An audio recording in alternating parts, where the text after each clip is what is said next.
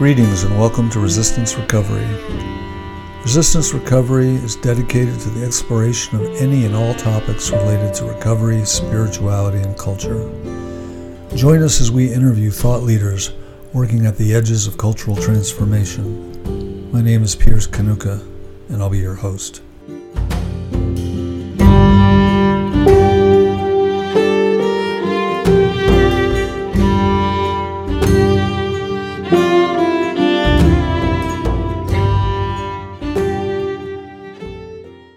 Hi, everybody, and welcome to Resistance Recovery. I am today conversing with Dr. Michael Cornwall, who is somebody whose career I've followed for a while. I have quite a few things I'd like to ask him about. So before we start, Michael, maybe just you introduce yourself and where you're at and what you think is relevant. Thanks a lot, Piers, for having me on. And I'm glad to be here with your audience. I saw one of your videos where you said you're an old war horse. So I think we have that in common. I'm a little longer in tooth than you, but yeah, so I'm just someone who started out thinking I'd have a normal life, back in the 60s, and a lot happened. And so I'm here in the Bay Area, and I've been a therapist now for about over 40 years, specializing in people who are going through madness or extreme states, because I went through some of that myself back in the day, back when I was about 19, and got through it without getting locked up or medicated. I was able to stay at my grandmother's house, which was kind of a sanctuary. So definitely was a sanctuary. And I had a real shift in what I believed, what I thought the world was about. We can go into that later maybe. But so for the last 40 years here, I've been working with folks going through these hellish experiences. Sometimes they're ecstatic, but they don't always stay that way. And in the Bay Area here, it was an amazing place back in the 70s and 80s, because it was kind of a mecca for these, what I'd call sanctuaries, where people could go through these processes without medication and, in a loving milieu. And maybe I could just give a little background on that, Piers, how that happened. Yeah, I really like that. That would be valuable to the audience too. Well, I know you're always searching and trying to find what people need, and thinking outside the box. I saw in one of your recent things you were working with, getting connected with the Boston Jungian Institute and trying to work with them. So it's always that possibility for some of us who see the need not being met.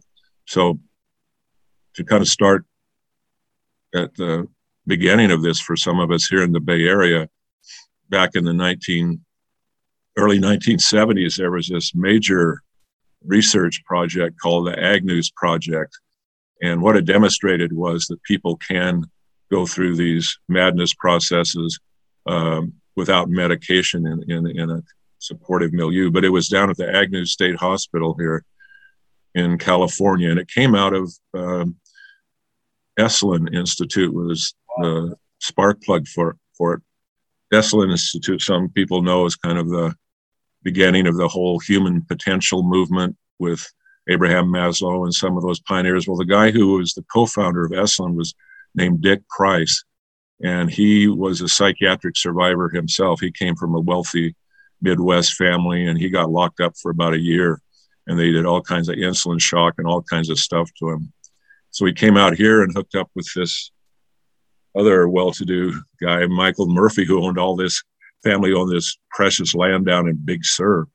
And they got together and started this place down there, Esalen Institute, where all these people, Aldous Huxley and Maslow, and people came from all around the world to meet. But Price had a mission, like his partner Michael Murphy said. He wanted Esalen to be his revenge on the mental institution.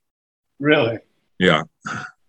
So he got together with this guy, Julian Silverman, a psychiatrist from back east, and they put together this program. I know you're always building programs and stuff. So what it's like to get something off the ground. They went to the California Institute, California Mental Health, and the Agnew State Hospital, and actually the National Institute of Mental Health. Back then, they got a major grant to do this double-blind gold standard study, randomly assigned, where there was over 3 or 4 years, there was a large group of 40 in one group that didn't get Thorazine, the antipsychotic, and about 40 who did. And they were all in this milieu that John Perry was part of setting up around, So was that first onset psychosis? Yeah. All the participants? It was about a diversion program. See what would happen if we, from the first break of people, you offer them this alternative. So all the people were in that same milieu. They were still getting the same kind of what Perry's whole approach even before then was around connecting. But it was about and this is what a lot of my work is based on, the kind of the subjective experience, not only of the person going through that, but of the caregiver. What does a caregiver how do they have to like orient themselves to be present with someone? And so that was the milieu they were in. And what was remarkable they did follow-up study on that, and there was like a major research component in there, well-funded. At 3-year follow-up, the guys who didn't get the Thorazine had a 70% lower rehospitalization rate. So that was dramatic. It really said, like, not only does it turn the whole kind of DSM schizophrenia diagnosis on its head, because you have to have these so-called symptoms for 6 months before you can earn that diagnosis of schizophrenia. Wow. So if you go through this process and you aren't then symptomatic and you aren't having follow-up hospitalizations, you don't really deserve that label. So not only that, but it gave Perry the horsepower to be able to go to San Francisco and say, not only is this a humane thing, look, we can save all these people from being in the system probably for the rest of their lives, but it's going to be really cost effective. You're going to start draining away a huge population of long-term people. So from that, he started that diabasis house in San Francisco. Another guy that was down there, part of that Esalen, Agnew's project, was named Stanley Mayerson. And he went to Contra Costa County, where I was working, and ended up opening a place similar to diabasis, but it was bigger. It was like a 20-bed, it was an old TB ward. Opened it up, freestanding, no restraints, no diagnosis, no medication. Appears for 8 years, that place called I Ward was open, and I written about that.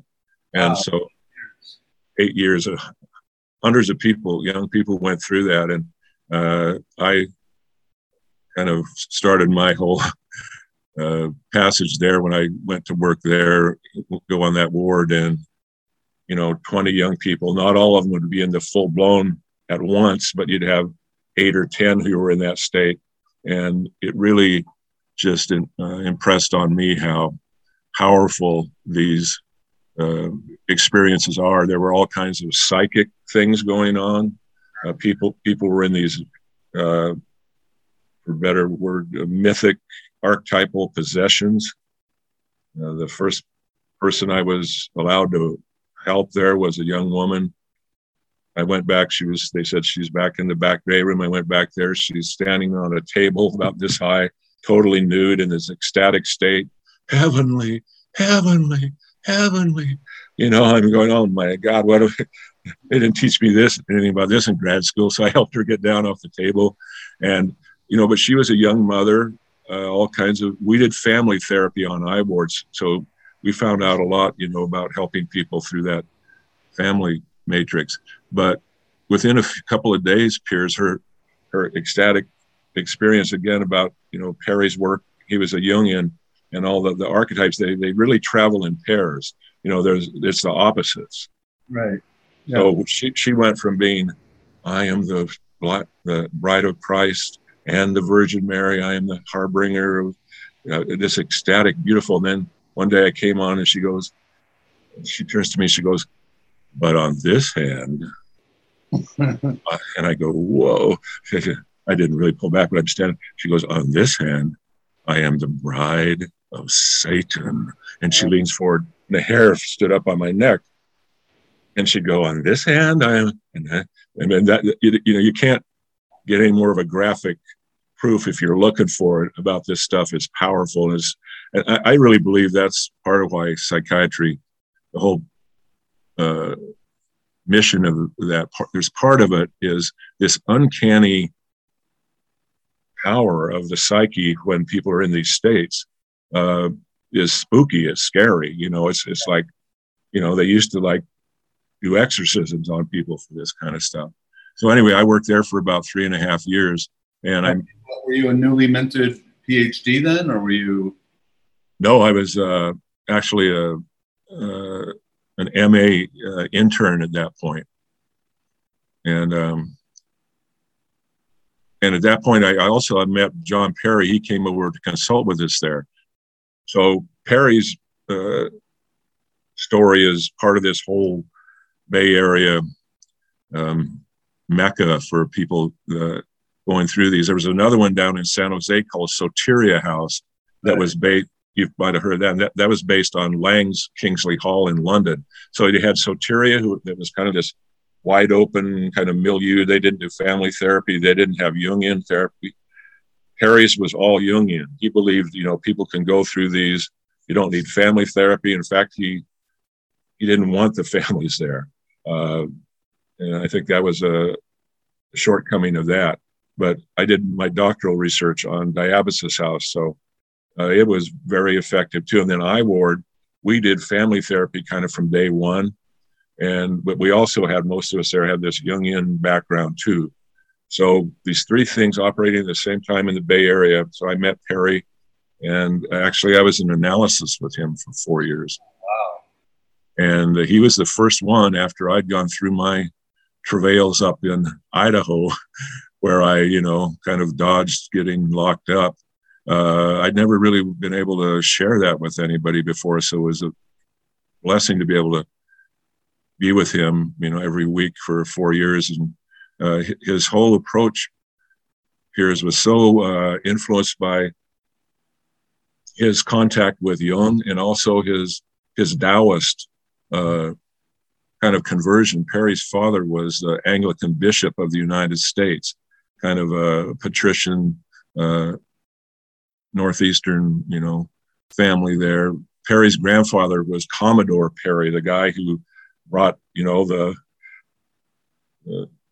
Caucasians to Japan. Remember back in the day? Yeah. And so they had a whole kind of legacy there of this family. And Perry's father had been over traveling in Europe and had sought out Jung in the 30s, had gone and met with Jung because he was worried about John, who was this kind of dreamer. And Jung said, well, maybe, you should get him to go to med school. And so Perry was going to Harvard and studying literature and everything. And actually, Perry had like a major kind of epiphany revelation that set his whole course. He'd been studying evolution and all kind of world history. He was really a brilliant guy. And he'd been studying that for years. And while his father was over in Europe, Perry had this epiphany. He was there sitting on a hillside one day, and he said he saw it all just come in on him at once, that this whole possibility that human evolution wasn't really a dead end, that the real goal of it was some kind of spiritual soul expansion. It was very similar to that guy. I don't know if you heard of him, the Jesuit Teilhard de Chardin had that. Sure. That thing about the globe encircling consciousness of love. So Perry had that experience, and that was with him then when he started on his journey with Jung. Jung came to the United States in 1936 and stayed at the Perry's house. John picked Perry up. Perry picked Jung up at the train station with his wife. He thought he was going to be this very Germanic, scholarly guy. And Jung's this big, boisterous, earthy, loud kind of guy. And around the dinner table that night, he's going on and on about myths, and in this kind of hypnotic way.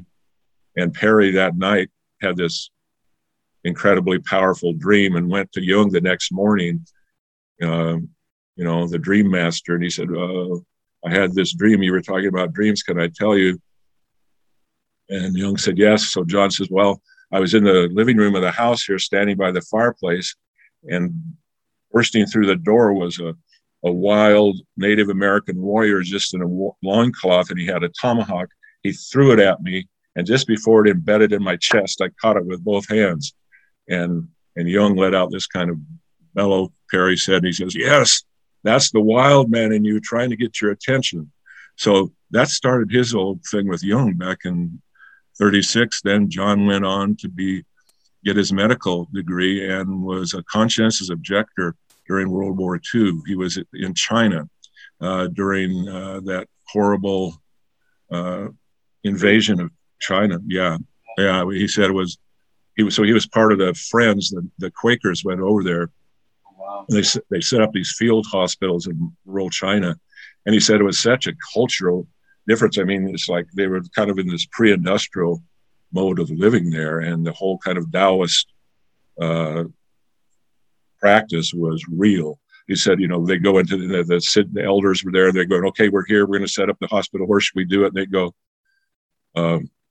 we'll let you know when it's time. They go, no, people are dying. You got to help. You go, no, we'll let you know. It was like, and so actually some of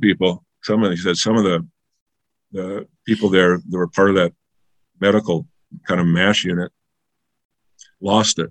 They couldn't handle it. Just not just the war, but just the whole kind of, whoa, where am I? They had to they said he wrapped them up in sheets and sent them back to the United States. So after that experience, he was a heavyweight by then. He got back, and then he went to Zurich to be with Jung. And Jung knew him from before. And instead of him being an analysis with Jung did this unparalleled thing. He said, I want you to come and meet with me alone every couple of weeks for an hour or so, and we'll just talk. And so that was an invaluable thing. And then Jung said, I want you to be in a dual analysis, one with Toni Wolff, which was Jung's fabled mistress, who had been a patient of his. That's one of the shadow things on the Jung community forever. And then another guy, C.A. Meyer. So Perry was there. Then he came back from there. So I had some really strong questions for John when I was interviewing him for my diabetes research about that period and about him coming back from Zurich. And he said, he didn't himself become psychotic or mad, but he said it was so intense. He said, when I got back to the United States, it was like someone could just put their hand through me. That's how wide open he was. But he said, then I went to start working in these hospitals, and the people who had been, locked up for some time being psychotic, he said, when I would be with them, because I was just so wide open, they'd start responding to me, and they started getting better. So that was kind of his beginning proof that this kind of practice of being with someone, not seeing them as mentally ill or diseased model. I know you had Whitaker on a few months ago, and he really talked about that change in paradigm when you stop seeing people through that psychiatric disease led. So Perry started doing that, and then he got involved in the Agnes Project, and then went on to create Diabasis House, which was a huge success in terms of helping people. A couple questions, and just correct me if I'm wrong. Did Perry come back here with this attitude that he was going to put Jung's theory to the test, meaning that psychotic states are the psyche trying to reorganize themselves at a higher level, and he was going to practice that in a way that no Jungian really had prior to that? I don't think he came back with that notion, but he said as soon as he started being with people in these situations, some of it was at McLean's Hospital. Right. He saw firsthand that he was having responses to people, and they were responding to him in this way that was, to him, it was really revolutionary. So I think from his actual in vivo experience of doing it, then he says, wow. And so it wasn't long after that, in 1951, he wrote a book called The Self in Psychotic Process, based on his just a few years of doing that. And Jung wrote the foreword to it. And Jung gave him some credit there. He said, as he often did too, he says, Dr. Perry is carrying out my ideas on all this, but he also said, he's breaking some new ground too. So he really was breaking some new ground. And because I feel like he predates all this spiritual emergency Stan Grof kind of stuff, and he was so I've only read Trials of the Visionary Mind. uh-huh. I read it more than once, and I actually taught it in a psychopathology class. Wow. And what struck me about him was he seemed to be earlier, and he was so elegant. His thinking and writing, his style, yeah, wonderful. Yeah. And then the other thing that struck me is when you're studying transpersonal psychology, his name doesn't really come up. They act like everything started after him in the 60s or something, and it just seems so wrong. It does, and it's unfortunate because it's a loss. And I can speak to that. Part of that was because he transgressed, and he was on kind of an invisible blacklist, not only in the broader Jungian community, but he was kind of radioactive. When I first went to be an analysis with him, I'd seen him. He'd come over to talk to us on iWard. I said, "That's the guy I want to be with. He'll know what I went through." So I went to in the first session. I'm sitting there, and I said, never to be shy. I said, "So John, I heard you just got expelled from the San Francisco Jung Institute for ethical violation with one of your female patients." And he's very soft-spoken, kind of sitting there with his pipe, looking back at me, and he goes, "Well, they did call me up, and before all of them, and I wouldn't recant, and so I'm no longer there." He said, "So, Michael, do you think that will be a problem?" And being a wise ass and knowing that Jung had slept with his patients, not that I was ever wanting to do that, but I said, well, if I wanted purity, I would have gone to a priest, and that's how it started. But yeah, but that was the real reason why he was blacklisted, or was absolutely. there the pretext were there other things going on? Oh, you froze up. Oh, no. It was a huge loss for the whole Jung Institute in San Francisco. He'd been one of the founding members of that. And in fact, there's kind of a synchronicity of us talking right now, because just last month, the leading Jungian journal of Analytic Psychology, has this whole edition that's just almost all about Perry. There's two articles in there from this group in Palermo of these kind of straight psychiatrists, psychologists. Somebody read one of Perry's books and had started light going on, and so they're wanting to do a whole kind of diabasis thing there in Palermo. And one of Perry's main articles, called "The Reconstitutive Processes in the Psychopathology of the Self," that's republished there. And then Gene Kirsch, one of the analysts from San Francisco Jung Institute wrote a personal kind of response about Perry and talked about his transgressor and talking about her being in the meeting where they indefinitely suspended him and all that. It was interesting that in none of those articles that just came out of this whole kind of new revival of Perry was there any mention about my diabasis research, which was the one, again, it was like the revision of history. Like she didn't even mention diabasis. I mean, I've talked a lot with Gene after that, but there's this whole kind of thing when something happens that's scary, right? People kind of come up with their own way of adapting to it.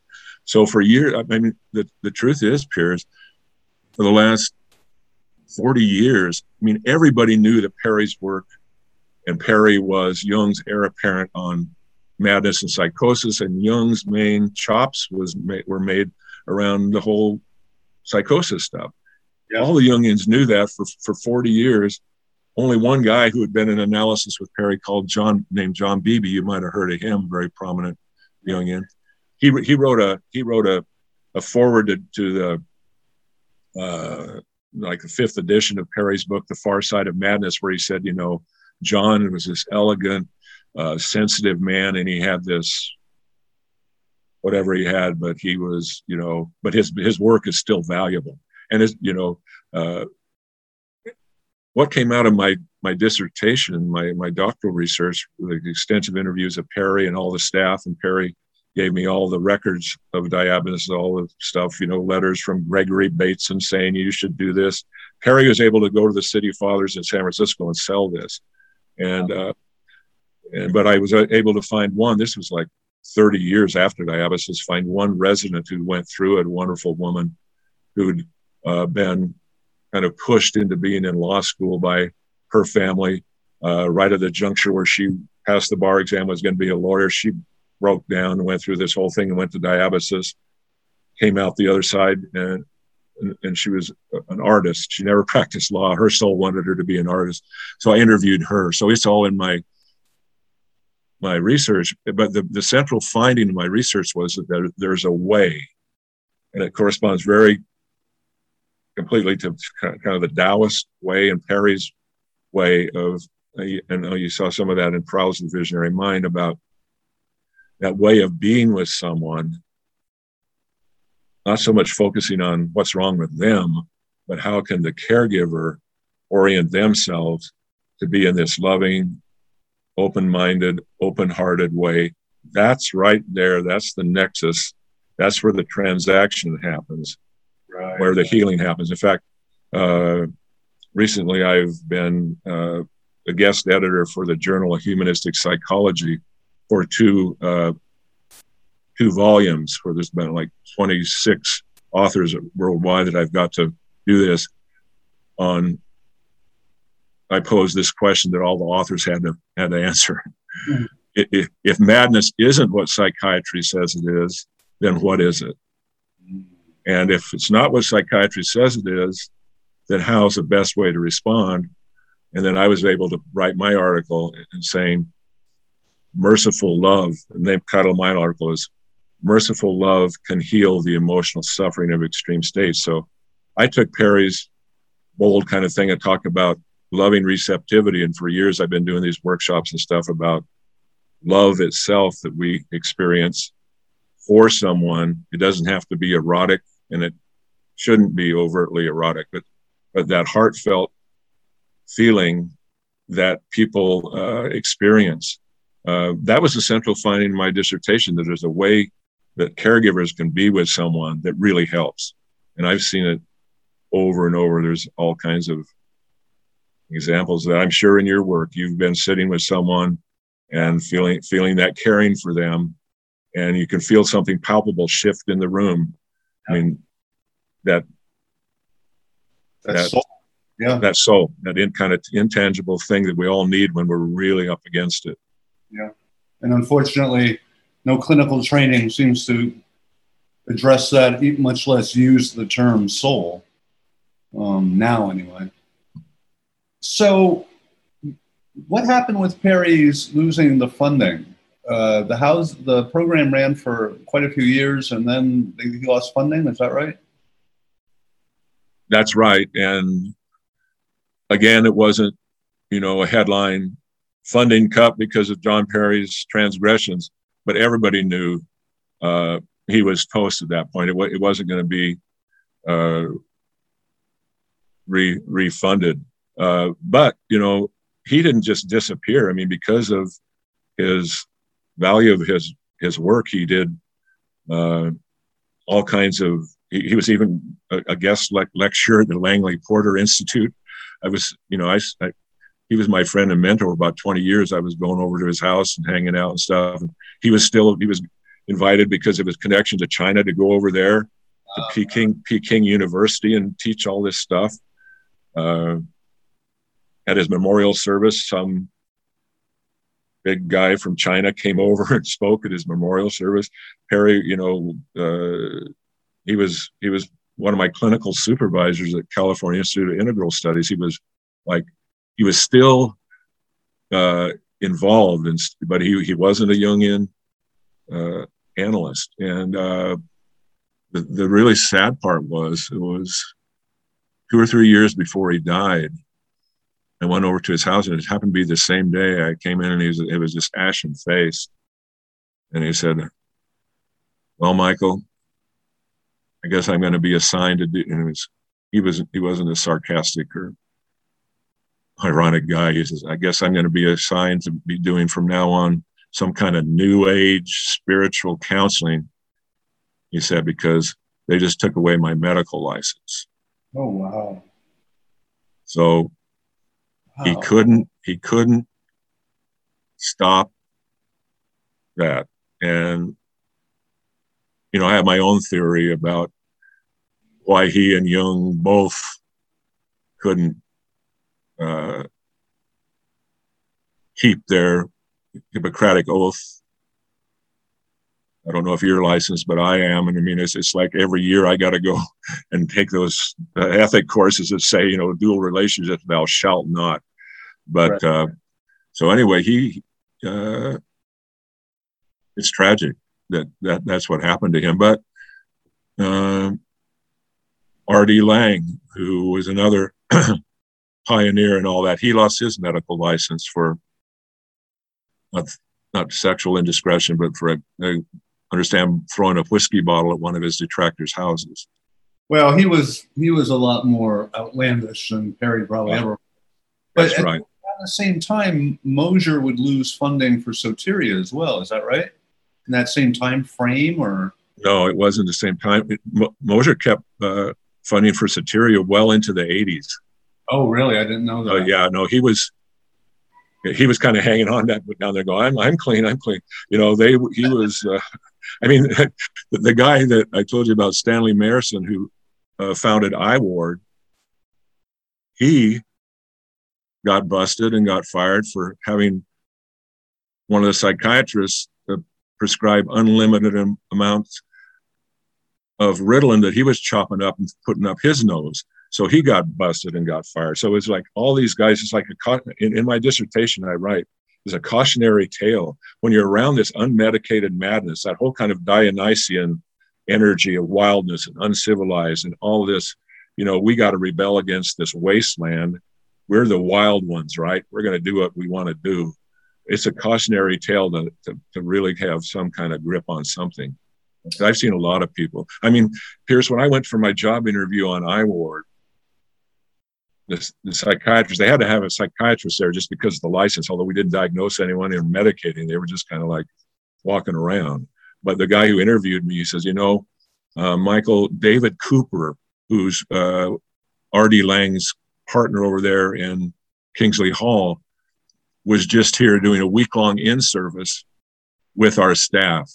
And he was telling the staff, you must be willing to have sex with your patients to rid them of the colonialism that has been imposed on them, and and so this guy in a civil service job interview leans forward to me and goes, so Michael, how about you? Will you have sex with the patients as Dr. Cooper? It was exhorting a student. I go, no, sir, I won't. He said, what about kissing him? One of the staff here took Dr. Cooper's, and he was like, we found him kissing one. Will you kiss the patients? I go, No, sir, I won't. So it was crazy, you know. Yeah, it was a different time, obviously. It was.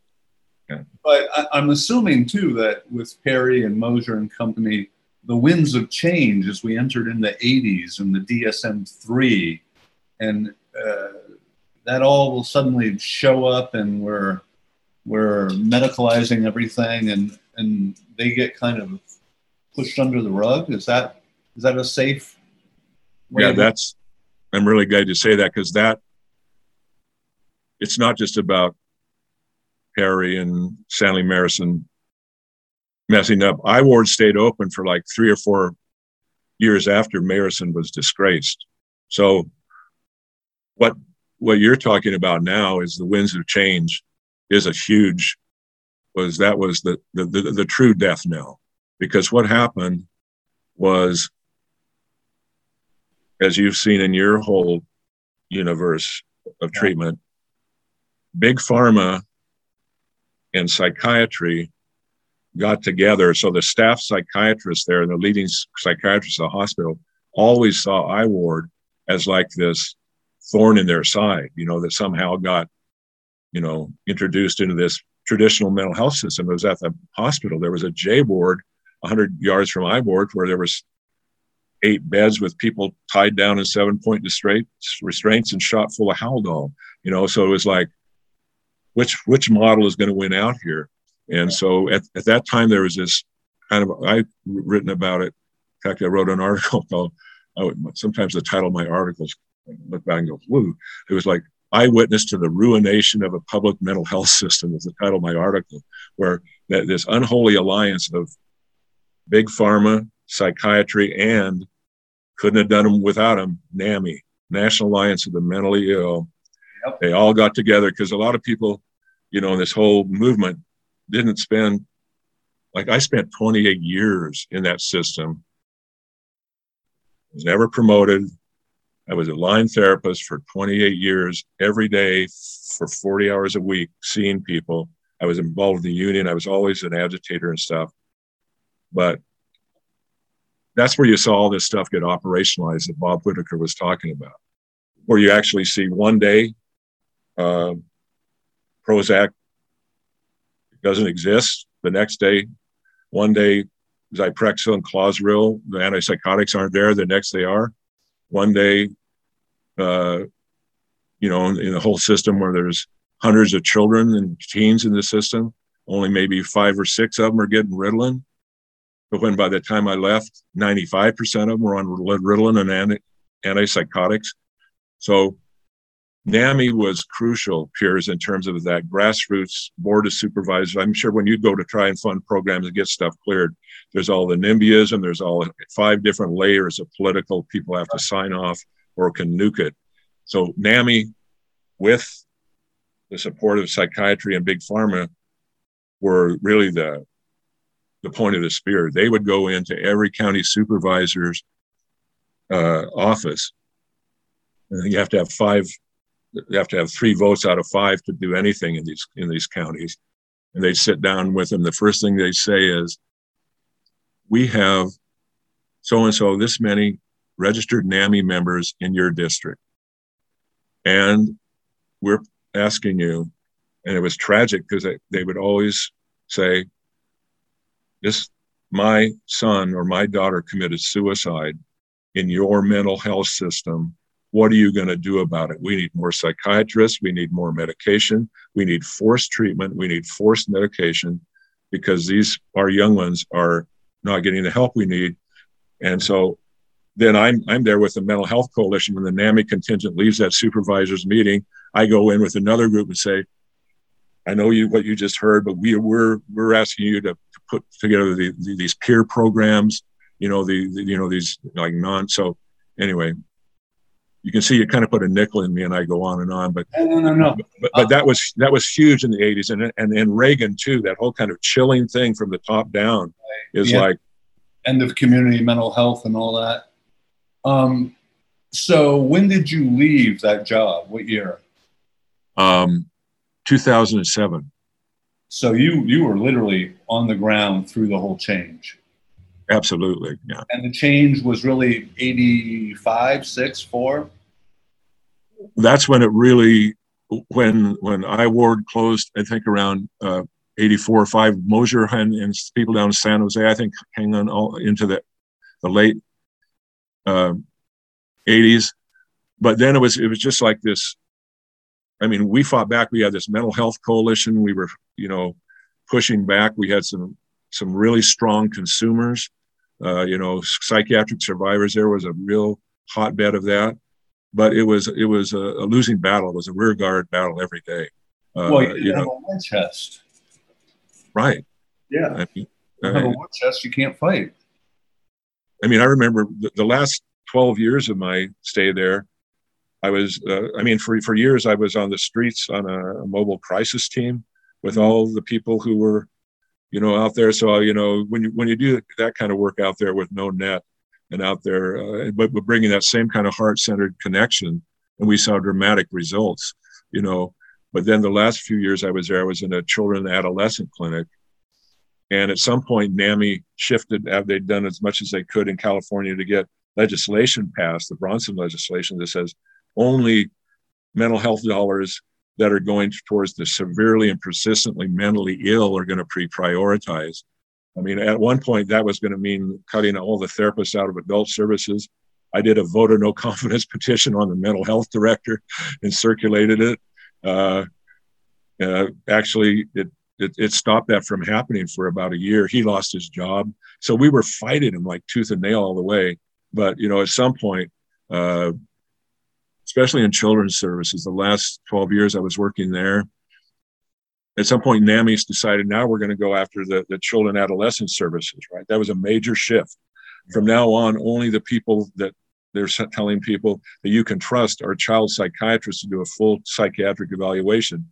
And so they would bring in all their literature to the waiting room of our clinic, printed by yours truly, Lilly or Pfizer, right? I mean, right. They had a full-time, world-class Washington, D.C. lobbyist working for NAMI, the drug companies did, through all that. So they bring in this literature. I'd see it. I'd tell the secretary, whenever they bring that in, let me know. She was a good friend of mine. They come in with their little brochure stands and stuff. It'd be there for about 2 hours. I'd go get it. What did I do with it? Throw it in the garbage can. So it was like this guerrilla warfare, but God, we were never going to win. It must have taken a toll on you. It did, my friend. Especially the kids, that's the hardest part. Oh, yeah. I've seen it. Yeah. Little kids on Seroquel is a horrible thing. When you think your heart's broken, like one family came in with a little girl, one of the psychiatrists there. And again, I was working every day with these psychiatrists. And, so, they were just doing what they'd been told and taught to do. And she was afraid because she'd over-medicated this female psychiatrist was afraid she over-medicated this little girl who was 6 years old. Comes in, the family's little girl sitting there, weighs about 60 pounds. She's kind of, it's like this. I'm going, oh my God. And the family, the mom and dad, they said, well, Dr. So-and-so referred us here. They think maybe you can do some help. And I said, well, yeah, I'd really like to. And, I can start seeing her individually. And then I'd like to meet with you. And, maybe we can do some, this kind of family therapy. And they had it rehearsed. The mother looked at the father and she says, well, actually, it's a lot better now. She doesn't throw tantrums and she sleeps at night. And because the psychiatrist said she does have a brain disease, I said, well, I really don't think so. Dr. Cornwall, we don't think we need your help. We don't need family therapy. She doesn't need therapy. We're just going to stick with the medications. So we're going to leave her. They get up and walk out, and the little girl's kind of staggering out of the room. At that point, I almost put my fist through the wall, man. It was like, what the fuck? And I was crying and wanting to break stuff at the same time. Yeah. So you've been there. Yeah, I have. I've heard Bregan one time talk about it as a kind of a spellbinding effect. And it's not just on the client, it's also on the family members, where the narrative is so strong that the power dynamics and differentials are so powerful that people don't believe what's right in front of their face. A drooling child. Yeah, parent child. I was angry at everybody then, but you know, I don't blame the families. Like you said, it's like, in fact, I wrote an article about how loving parents can prescribe, have their kids on these drugs. It's like, it's the deck is so stacked, you know, that who are they going to believe, me or, you know, the powers that be, the psychiatrists, the experts, you know, it's like, it is a spellbound. It's like everybody's in this trance of avoiding emotion. I mean, my main thing over the years is it's all about emotion. It's about the whole project is, you know, emotion causes disruptive behavior. Emotion scares people. In fact, these trainings I've been doing at Esalen Institute and grad schools and the APA and everywhere, it's this little exercise I do where it's the caregiver being there and the person expressing some emotion. And even just the words, maybe if you want to at the end, we could do it. It'll only take 5 minutes. But it's this powerful thing is about how we all can live with other people's and our own intense emotions. I mean, you see it every day. I'm a long time person in recovery, so I know my passage through addiction was, for me, just speaking for me, was always about, can I stop the emotions I'm feeling right now? I need to not feel this right now. Definitely. And then the system now essentially cognitive behavioral. So it's all about thinking and sobriety, and they leave the motion to the psychiatrist, and it's just a mess. Well, at what point did you do both your graduate degrees at CIIS?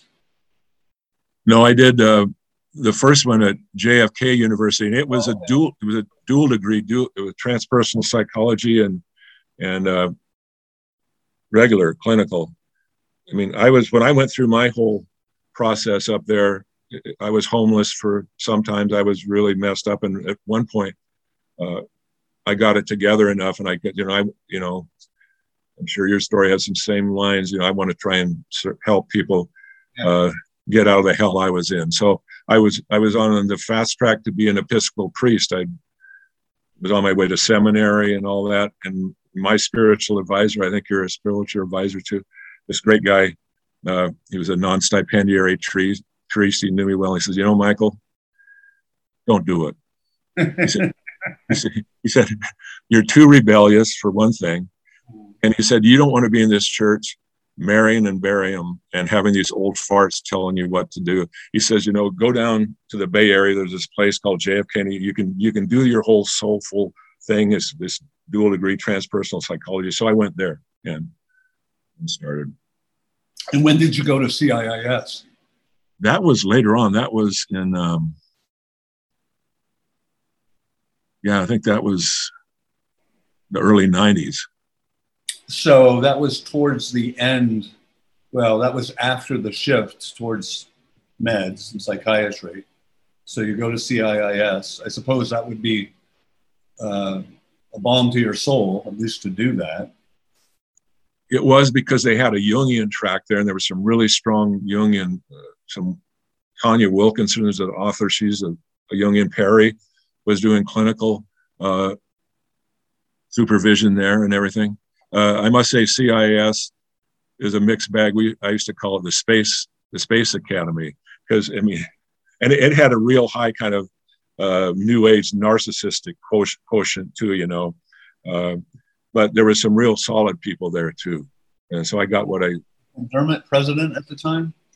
He was, I think, when I first started. Yeah. Yeah, I studied with him a little bit. Did you? Yeah. Some of those guys were solid, but yeah. So. Well, it has an exalted reputation. At least on the East Coast, it does. Does it? Yeah, it is deserving. It's, you know, it was started out the Institute of Asian Studies. They had some heavy hitters there. That whole integral psychology, I think it was body, mind, and soul, spirit. It was, it's to this day, it's very valuable. What happened after you left the hospital? Did you become more of an activist and a private clinician, or?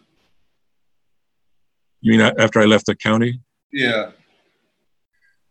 Yeah, well, I became, there was a lot of pent up need I found to like express the activism in a way of writing and training. And yeah, I've always kept my private practice. I'm still seeing people in extreme states every week. So, but I started doing these trainings down at Esalen Institute, mm-hmm. and kind of revived that whole Dick Price founder movement down there. I've done several, I did 2 week-long conferences down there on revisioning madness, and then several weekend workshops with David Lukoff. I don't know if you've heard of him, but yeah. So a lot of that, and then Les Whitaker, you know, back in 2012, he invited me to start writing there on Mad in America. So I've just finished my 50th article on Mad in America. So I've been like, you know, I thought I was going to have, okay, I'm just going to go out to pasture. I mean, actually, that's when I got sober too, Piers, after I quit. You know, so it's been over 10 years now. You know, who knows? But well, Michael, we need you. We certainly need people that have the kind of roots that you have, and who are eyewitnesses to the changes that have happened in the system. You know, and also the fact that you were right there, boots on the ground, in that moment in time where the Soteria House could happen.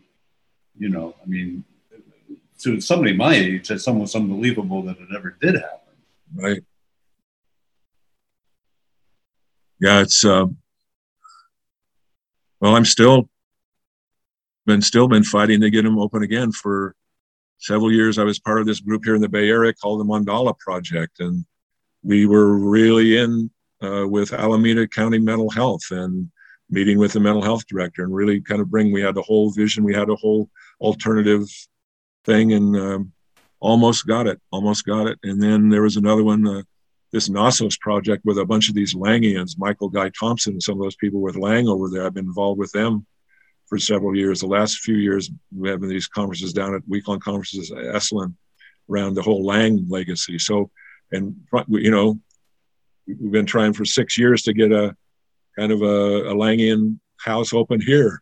It's so hard. I mean, if you try and do it in-house like we did at Alameda County, then you're faced with the same thing. You know, you get a new mental health director and goes, what the hell are you doing here? And they cut it. Or if you try and get completely off the grid like we were with the Langian folks in San Francisco, and we're still trying to get the funding for it. Yeah, I've dealt with that. I was the chair of the Department of Transpersonal Psychology at Burlington College the last 3 years it was open. And they got a Soteria House open in Burlington, but it was really quickly co-opted. I mean, the meds just kind of creeped their way in there, and it became 180 from what it was intended to be. Yeah. It was sad. I mean, my experience has been that I've started a retreat, or I was a player who started a retreat, but we were completely off the grid. So we operated under a bed and breakfast license. We had no clinical at all, and but only wealthy people could afford it. So no matter, we appeased our conscience by giving away as much services as we could. But in the last analysis, you're really treating that narrow bandwidth of people who can afford you. That's what happens. And I think you've had some collaboration with Beatrice Birch and Inner Fire. Yeah, sure, I'm on the board. Yeah, well, that was Beatrice was at some of these gatherings I put together at Esalen and stuff. I mean, she was talking about a bulldog. She had that vision for years before she got that thing off the ground, right? Right. But she still has the same issues. And some people, she has detractors because of it, the cost. So, but I really appreciate her work. Yeah. So I just want to turn the conversation a little bit. I'm reading this book that is just blowing my mind. It's called Caring for Souls in a Neoliberal Age. Wow. And what he's saying in here is he's saying, and he's sort of dating neoliberalism starting around 1980 with Reagan, kind of arbitrary, but more or less accurate. And what he's saying is he's saying that we are seeing a new subjectivity now. We're seeing people that are coming to us. He's also a clinician. They're coming to us with a different, the suffering has changed. And he's talking about people in terms of, the phrases he uses are like disembedded individuality, liquid, kind of a liquid sense of self, homo economicus, homo consumerus. And when we've been so molded into this thing, it makes resistance that much harder. And I'm certainly seeing this with my clients. Yeah. Are you seeing something comparable? Yeah, and maybe I can touch back on Perry, because I know you get what he is trying to do. That's, to me, what's going on right now fits with what some part of Perry's work that has gotten very little attention speaks to, is that he believed from his really extensive his scholarship and everything around cultural evolution that we're at the point where a new myth form is arising and the old one is dying. And he's not talking about some, little harmonic conversions or new age, thing. He's talking about the major kind of cataclysmic event when a new myth form is dying and the other one is coming up over the hill and we can't even see it yet. And appears it was a couple of years before he's died, we were talking about this. And what year did he die? 98. He said, Michael, I so wish that I could live till about 2016 or 17. He says, that's when you're really going to see the shift. He said, you're going to be here. And he says, you who are going to be alive then are going to see the beginning of the wheel really turning. And he said, it's going to be chaos.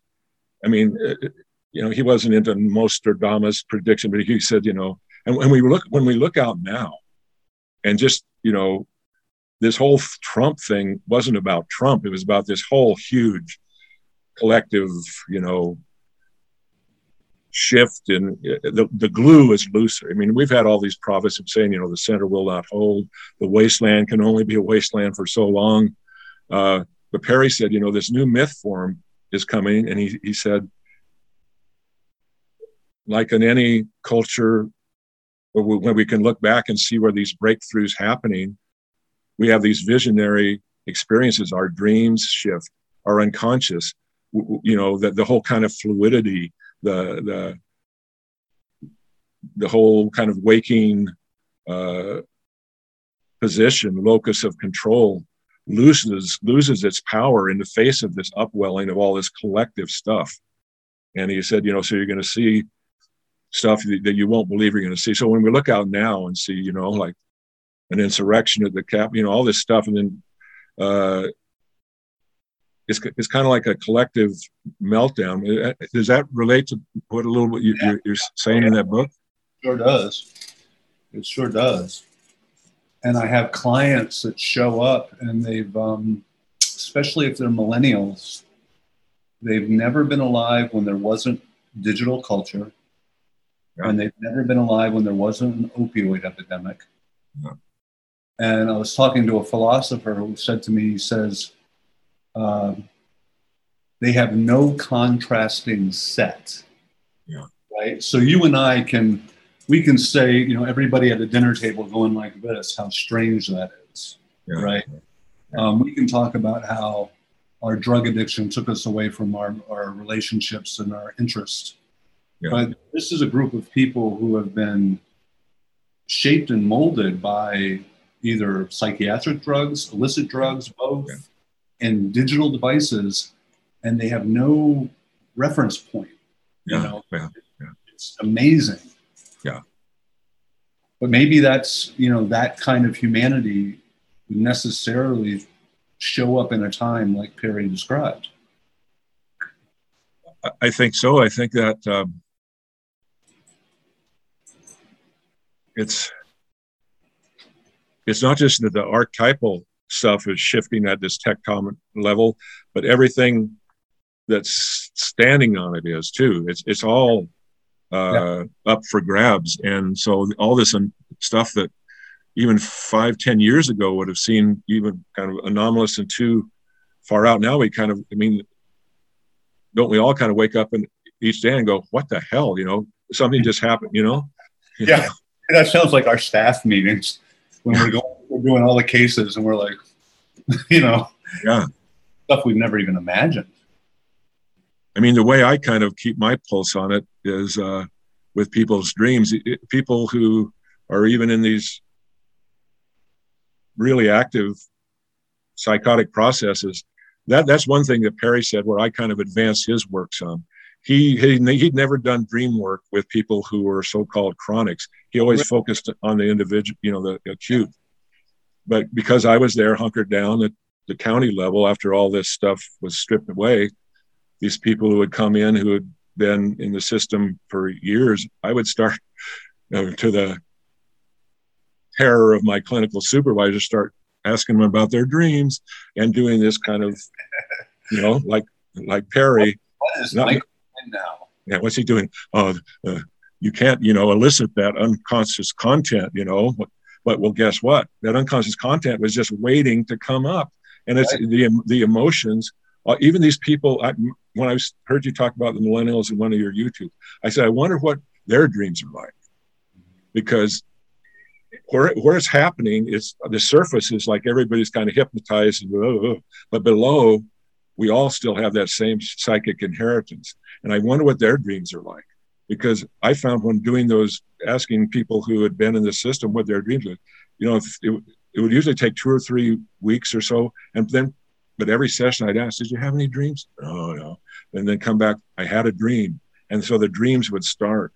And the dreams, you know, one thing that Perry, I think, is a huge accomplishment, and he hadn't gotten credit for yet, was he redefined archetype appears to be affect image. An archetype is an affect image. So first, we look at what the affect is. I mean, the whole Jungian thing has been so influenced, of course, by Jung and Hillman and everybody. Like, let's look at the images. I mean, there's one guy who wrote a book, Imagination is Reality. So for me, it's always been about the gut level emotion, and then the words and the images form out of that. But so Perry says an archetype is an affect image. So when people have dreams, the affect is creating the images. In fact, one of the main things that John shared with me, that he said it was the most important teaching that Jung gave him over those years when he was there with Jung as his mentor. And I've never seen it written up anywhere else. I wrote it up on Mad in America, of all places. This should have been front and center in some Jung journal. But anyway, then all this stuff. Jung took Perry aside and he said, you know, what I want to share with you is this dream teaching, personal dream teaching that Jung had that showed this thing around affect and images. He said, for years, I've been having this terrifying nightmare, recurring nightmare. Jung is telling Perry this, where a menacing dragon breaks in and is coming after me, and I'm terrified. And I always wake up like in a cold sweat and the dragon's after me. And Jung, being the genius that he was, he said, one time, I was in this kind of reverie, kind of meditating on this dream, and it came to me in an instant. The emotion that I was feeling in that dream, that terror, is what happens every time my mother-in-law walks in the room. Yeah, that's great. That's great. And he had good reason to be afraid of his mother-in-law, who knew that Carl was forcing Emma, his wife, sit there at the same table with his mistress, Toni Wolff, right? Right. And so what Jung passed on to Perry was, he said, all this dream analysis is going on, just break it down to this. What is the affect in the dream that's creating the image? And then look out in your waking life and see where that affect resides.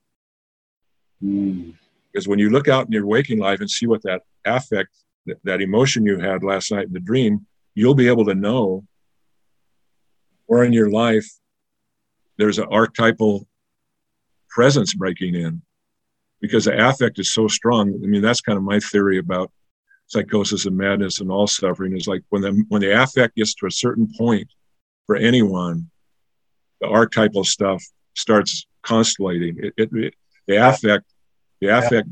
affect brings it on, you know. Well, it reminds me of, believe it or not, poetry and sacred text. Yeah. That the words are so evocative that maybe the artist is really working with the affect and giving it form on an unconscious inspiration. Yeah, and even when we hear some of our most powerful artists and singers, and you know, they say, don't ask me to interpret you or tell you what it means. All I'm trying to do is get an emotional response from people, right? Yeah, that's right. So, yeah. Well, Michael, this has been wonderful. Now I'm inclined to read more Perry titles and read more Cornwall articles on Mad in America. And maybe in a few months, we'll do another round of this. That'd be great. It'd be agreeable. Absolutely, because in a few months, it's going to be even weirder. Yeah, I'm sure of that. I am sure of that.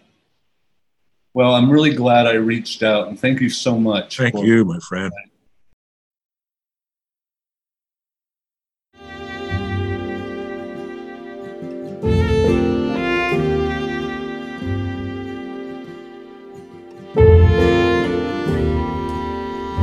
Thank you for joining us. For more information, you can find us at resistancerecovery.com.